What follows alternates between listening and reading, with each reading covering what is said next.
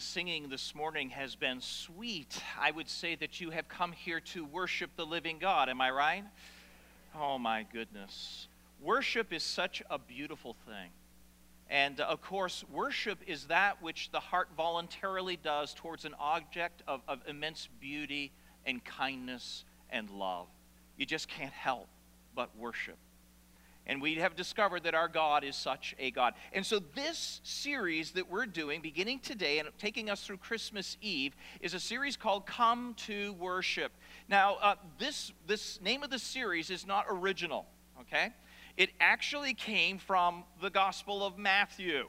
Matthew chapter 2, and where it says these words. Now, after Jesus was born in Bethlehem of Judea, that's where, in the days of Herod the king, that's when, behold, or suddenly, unexpectedly, wise men from the east came to Jerusalem.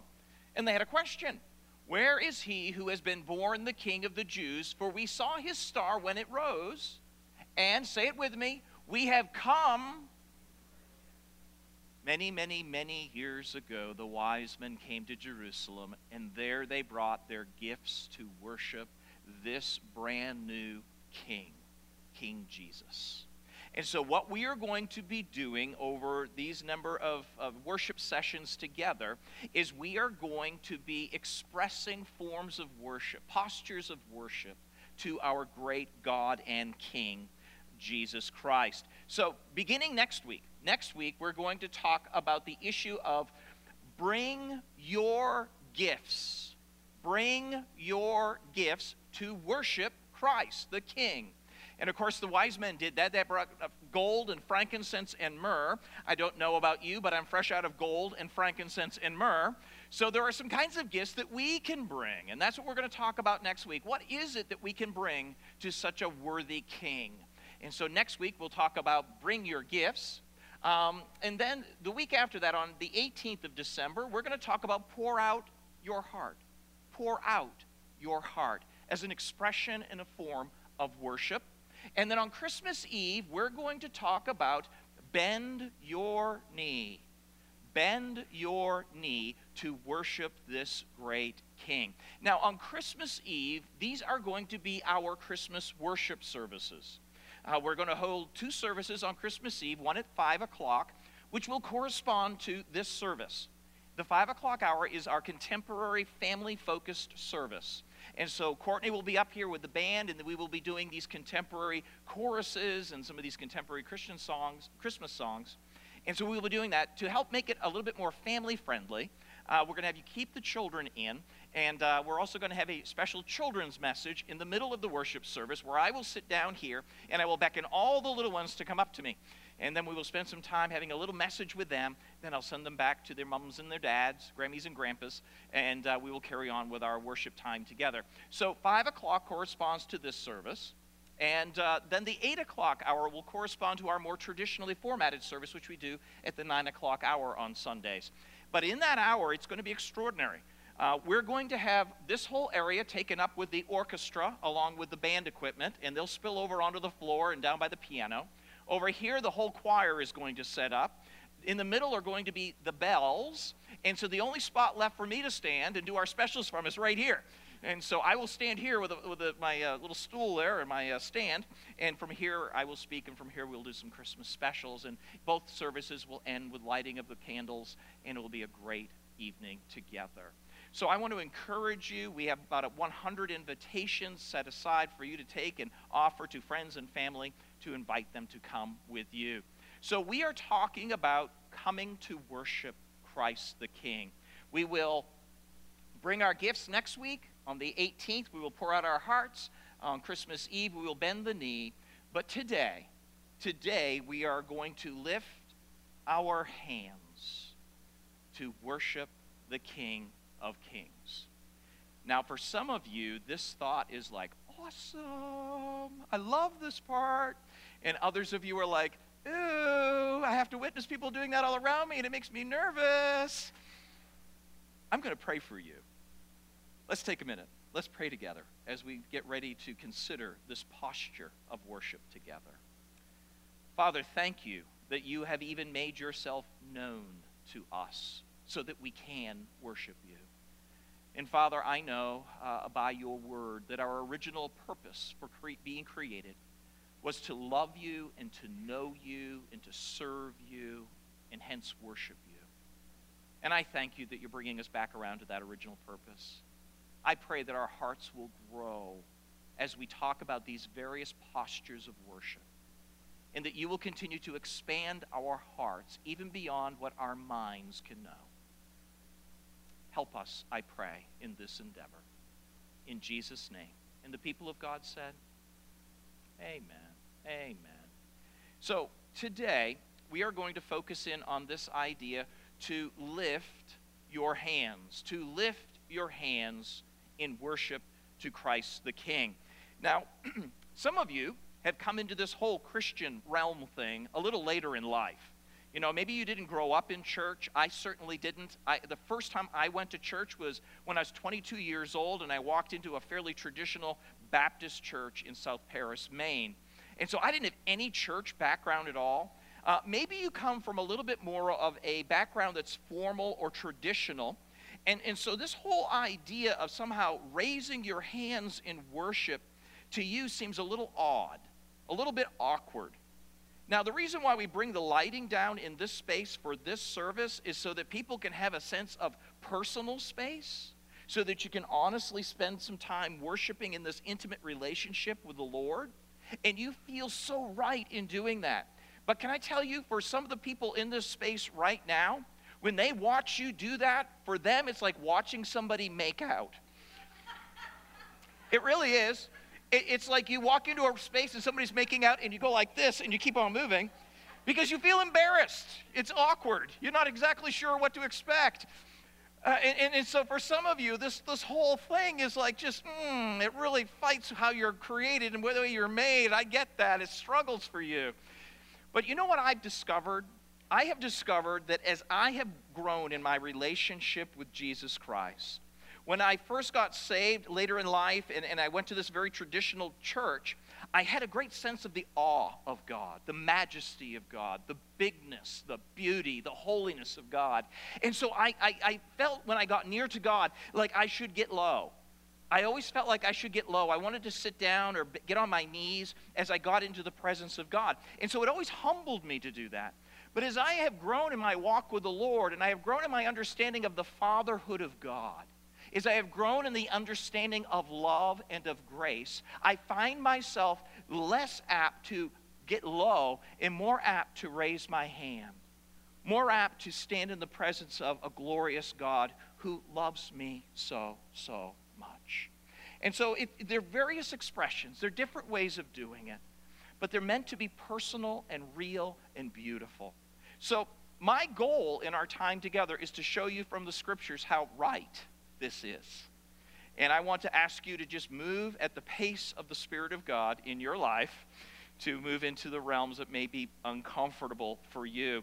Because quite frankly, when you get into this whole hand-raising thing, if you don't come from a hand-raising church, that's not your background, did you know there's a right way to hand raise and a wrong way to hand raise? Did you know there are certain kinds of hand raises and there's a right way to warm up? Did you know all that? I didn't. But comedian Tim Hawkins says there is.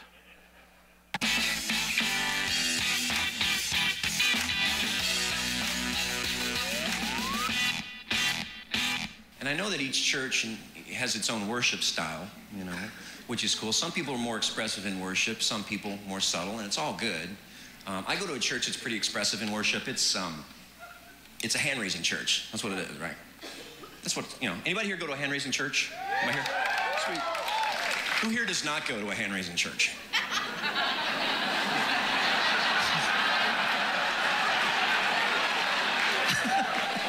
Some of you are trying, you're like, I can't.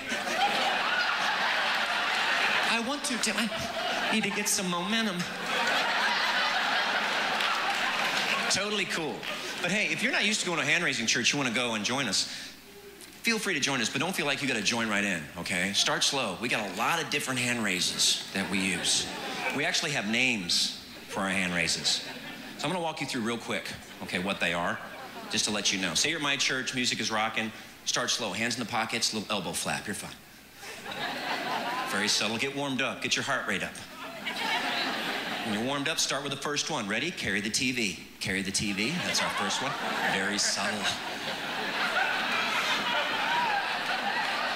Go to big screen. Big screen, a little wider. Next one's my fish was this big. My fish was this big. If you're a liar, you go out there, that's fine. Don't worry about it. Jesus loves you. Grace. Next one's hold my baby. Hold my baby.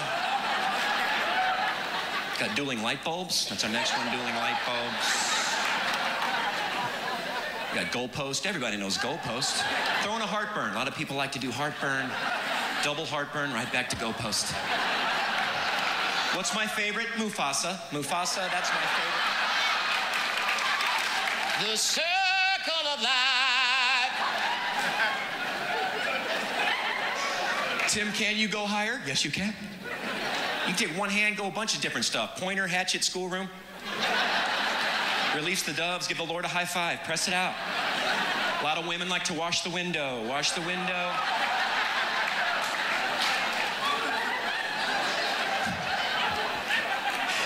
And when you're comfortable there, go for the big three. Village people, Rocky, touchdown. There you go.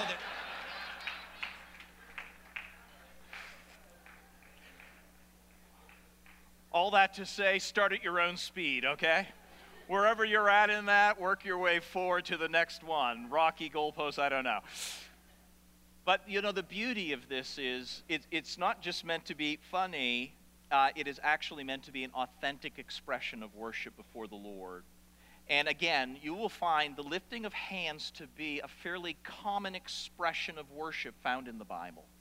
And one of the places we're going to look is in Psalm 63. Psalm 63.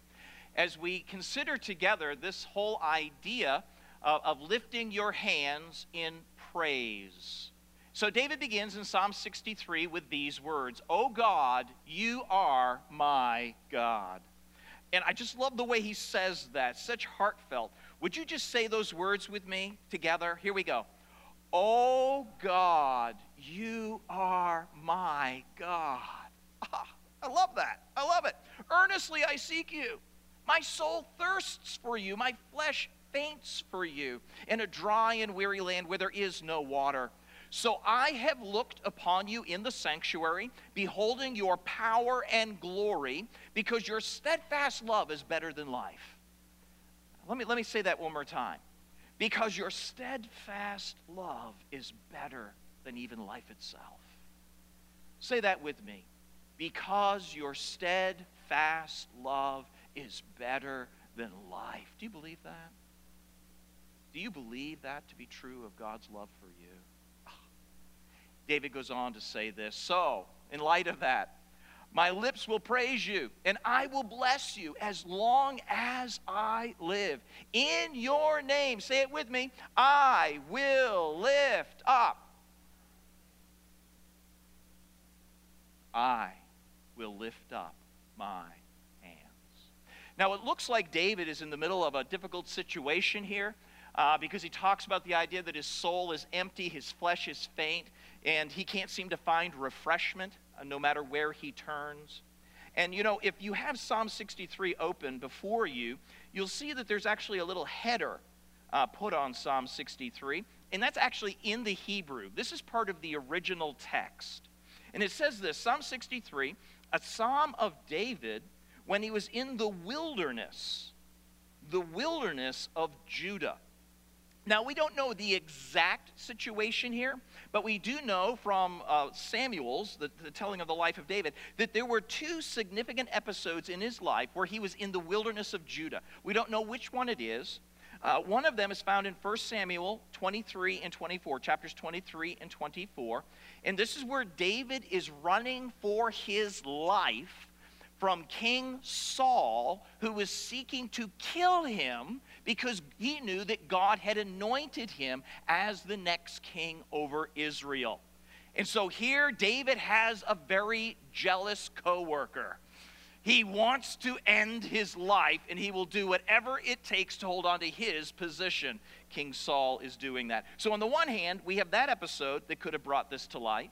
The other one is found in 2 Samuel 15, and this is much later in David's life.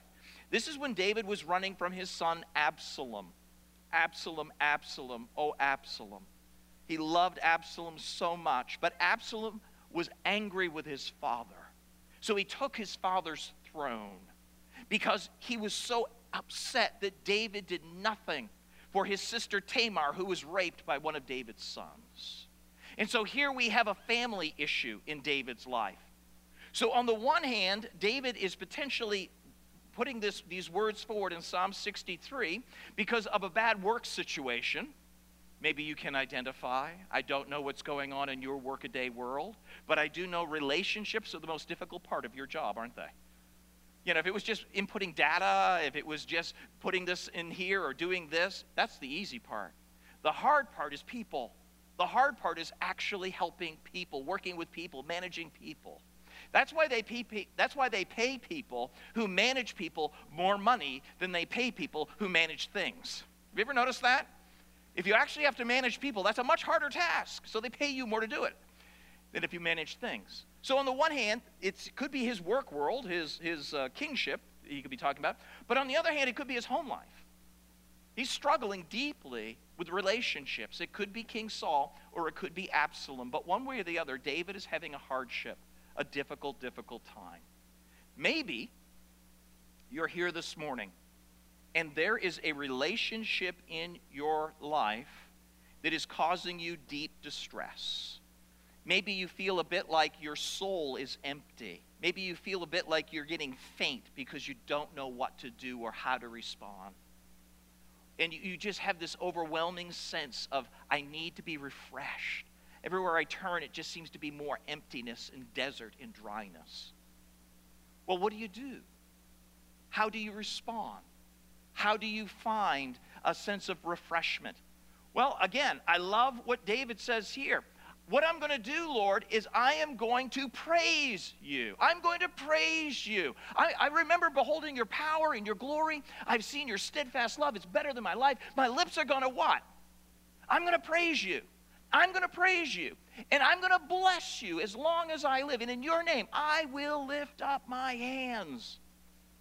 There is something about praising God.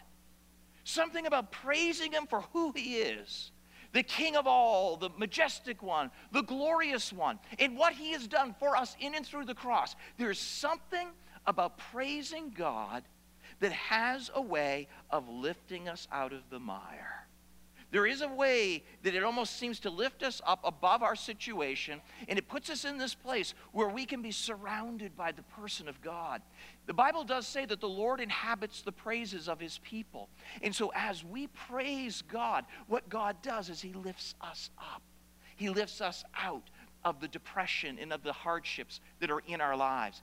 I will lift my hands to praise you. Some years ago, when I worked for David Shaw at Old Glory Furniture Restoration, I was newly saved, and we listened to this Christian radio station all the time. And on this Christian radio station, we used to listen to something called John DeBrine, Song Time in the Morning. Came out of Boston, and every time that episode would come on, John DeBrine would always begin with this little ditty, this little song. And it was always designed to say, remember this because this will help you in this walk of life. And so it goes like this, and I've done this before, and my throat is gone, so however it comes out, be merciful. But it goes something like this. It's amazing what praising can do. Hallelujah, hallelujah. It's amazing what praising can do. Hallelujah. I don't worry when things go wrong. Jesus fills my heart with a song. It's amazing what praising can do. Hallelujah.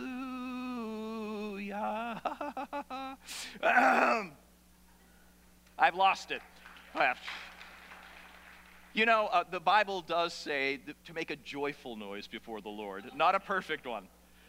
But do you know what happens when you do this? When you lift up your hands like this before the Lord and you begin to praise him and praise him and praise him, what is happening is this. What you're saying is, Daddy, I love you. Daddy, pick me up. Father, help me. Come alongside me. Help me. And so if we understand the scriptures correctly, that when a person repents of their sin and embraces Christ with their life, the Holy Spirit enters into them and they are born again and they are made a child of God. So just as any child, when that child looks up and that child raises their hands, as the hands go up, the Father's heart goes out and he embraces us in that moment. This is so true. I get to witness this often with Dennis, with his granddaughter, as he walks by the nursery. And what's she call you at this point? Poppy. And so he goes by and is Poppy. Every time he'll stop. He'll pick her up and he'll hold her. There is something about a child with their arms lifted up saying, take me, please take me, that causes a father to want to reach down and to pick his child up. And the same thing is true of God. It says this in James chapter 4 and verse 8, draw near to God, and he will draw near to you. And so in much of this life, you will find it difficult and hard, depressing and discouraging. But one of the great assets that we have is to lift up our arms in praise and to watch the Father respond by picking us up and out of our situation. So that is one way in which our hands are meant to be raised. They are meant to be raised in praise.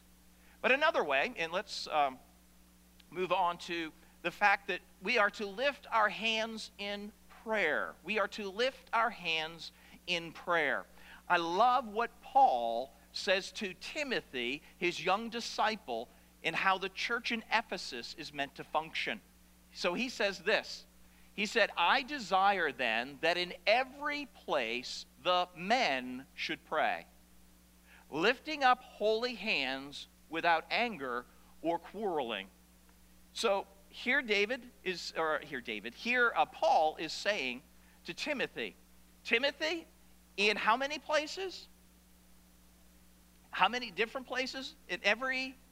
Now the question of every there is that in every place, at home and here and there, or wherever, or in every place of worship. So this is in a worship section of how worship is meant to be done. And so here it's very likely that he's saying, I desire that in every place of worship that the men. Now the word he uses here for men is exactly the word that's there. This is not humanity. This is not a generic version for people. It's not men and women, children is likewise. No, that's not what the word is here.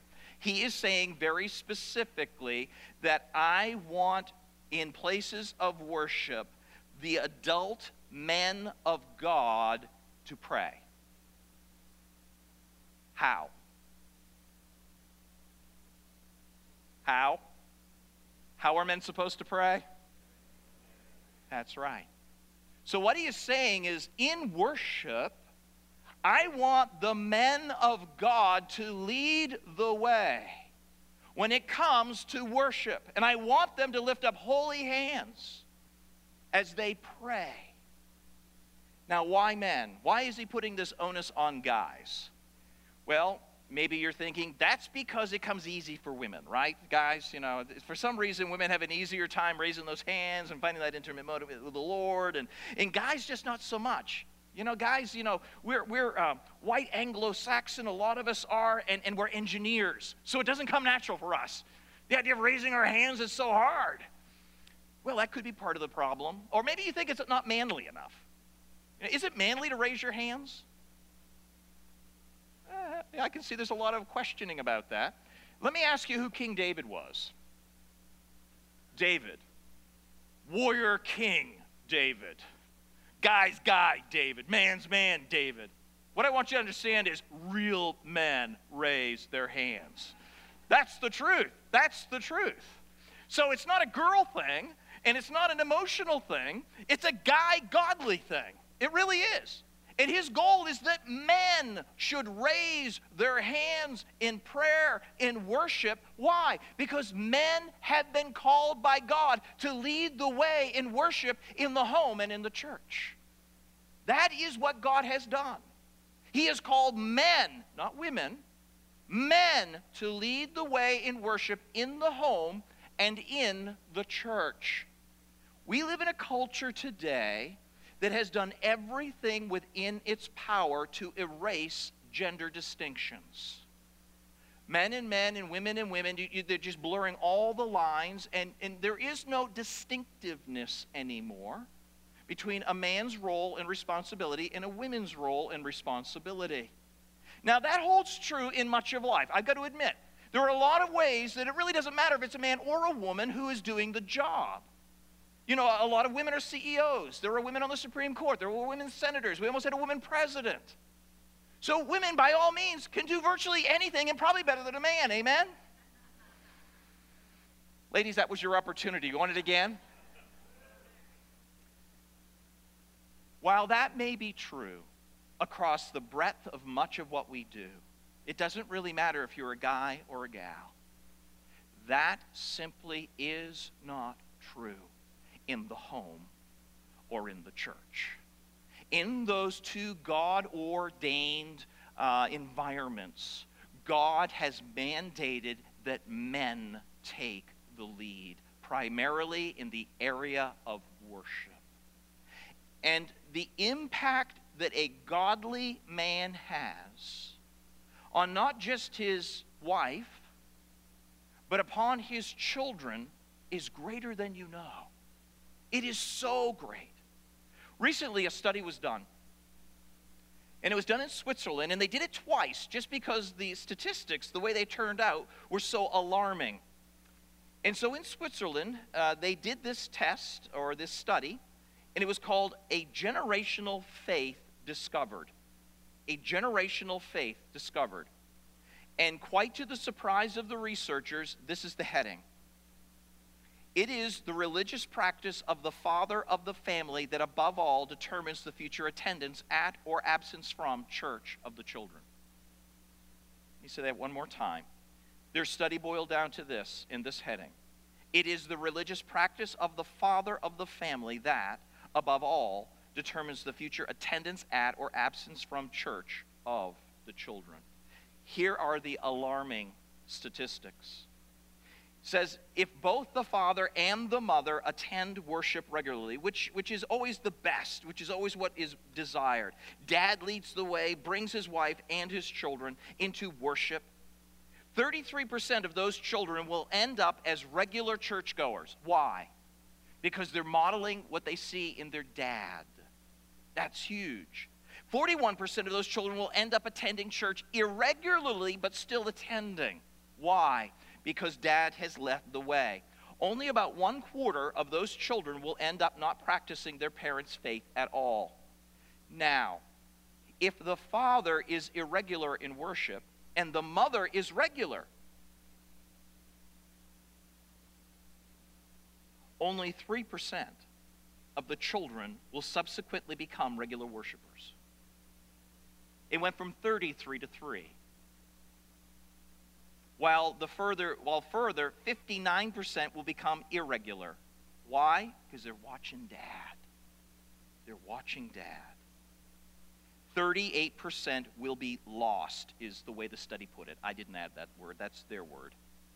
Now, if the father is non-practicing and the mother is regular in worship, only 2% of children will become regular worshipers. 37% will attend irregularly, but over 60% of the children will be lost completely to the church. Why? Because they're modeling dad. You see, in much of society, it really doesn't matter if it's a gal or a guy who's doing the job, whether it's in the government, the military, the business world. But when it comes to the home and it comes to the church and it comes to giving faith, the father is absolutely vital to that. So it ends with this statement. In short, if a father does not go to church, no matter how faithful his wife's devotion, only about 1 child in 50 will become regular. if a father does go regularly leading the family in worship, regardless of the practice of the mother, between 2/3 and 3/4 of their children will become churchgoers, regular or irregular. Wow. Now again, they had to do this study twice because they could not believe the statistics that were coming back to them. You see, it's vital in the plan of God that men lift up holy hands without anger or quarreling and pray in the home and in the church. We are meant to lead the way in worship. That is what God has put on the men. So, we are meant to lift our hands in praise and find that our Father reaches back and lifts us out of our situations. Men are to lift their hands in prayer, lifting up holy hands without anger or quarreling.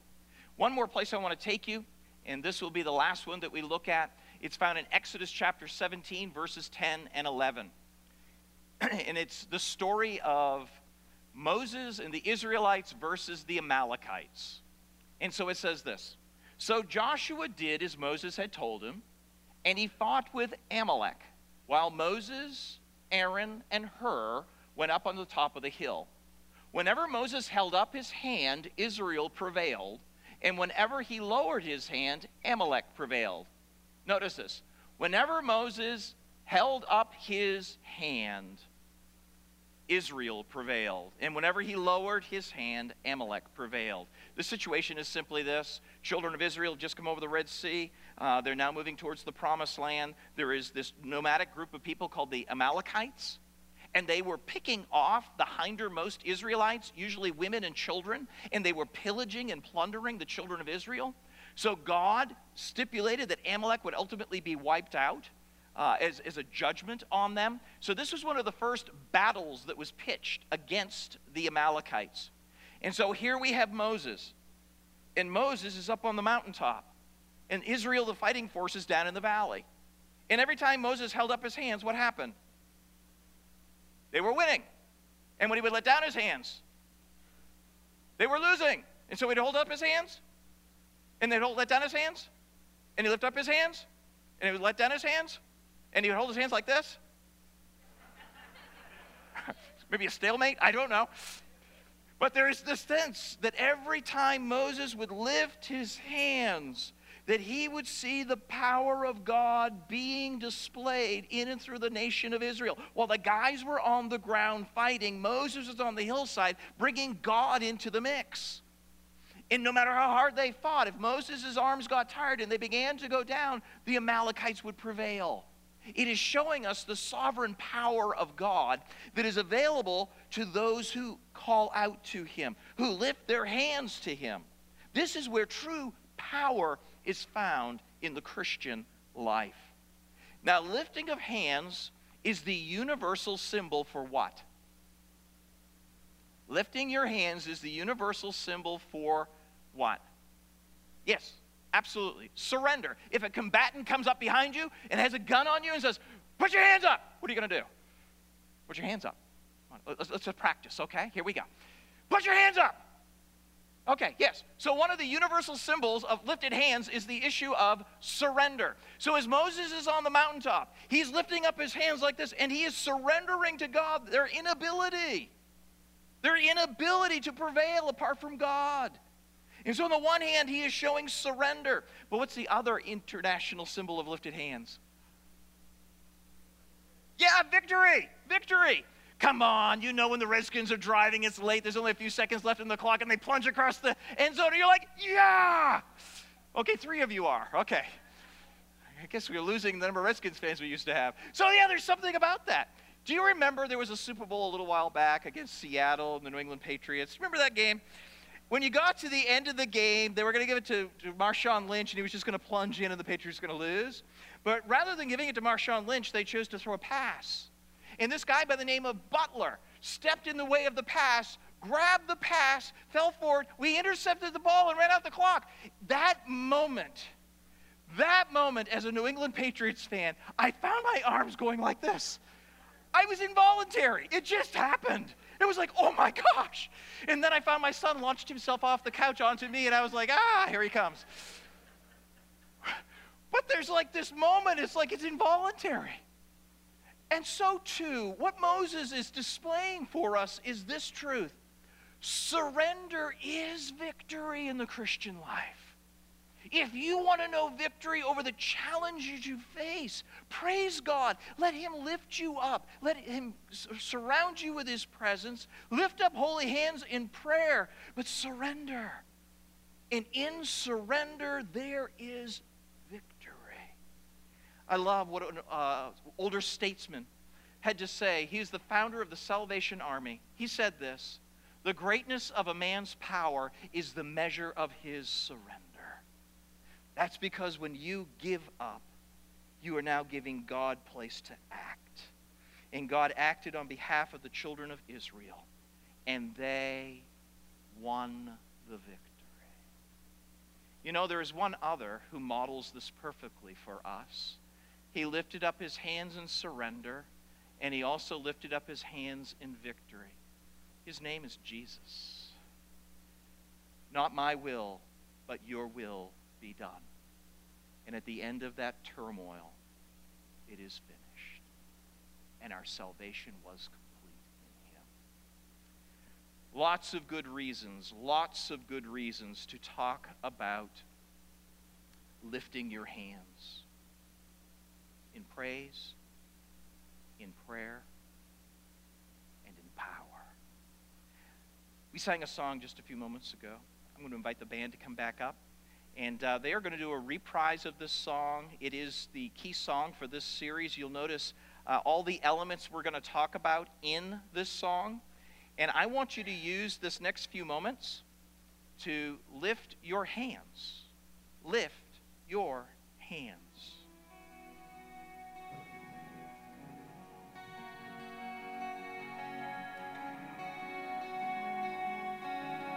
We lift our hands. We lift our hands, pour out our hearts to you, Lord, to you, Lord. We bow our knee, our gifts we bring to you, Lord, to you, Lord. We lift our hands, pour out our hearts to you, Lord, to you, Lord. Oh, we bow our knees, our gifts we bring to you, Lord, to you, Lord. Oh, we lift our hands, pour out our hearts to you, Lord, to you, Lord. Lord, we bow our knees, our gifts we bring to you, Lord, to you, Lord. Oh, we lift our hands, pour out our hearts to you, Lord, to you, Lord. And we bow our knees, our gifts we bring to you, Lord, to you, Lord. Holy, holy, God Almighty, we lift you high, we lift you high. Worthy, worthy, King of glory, we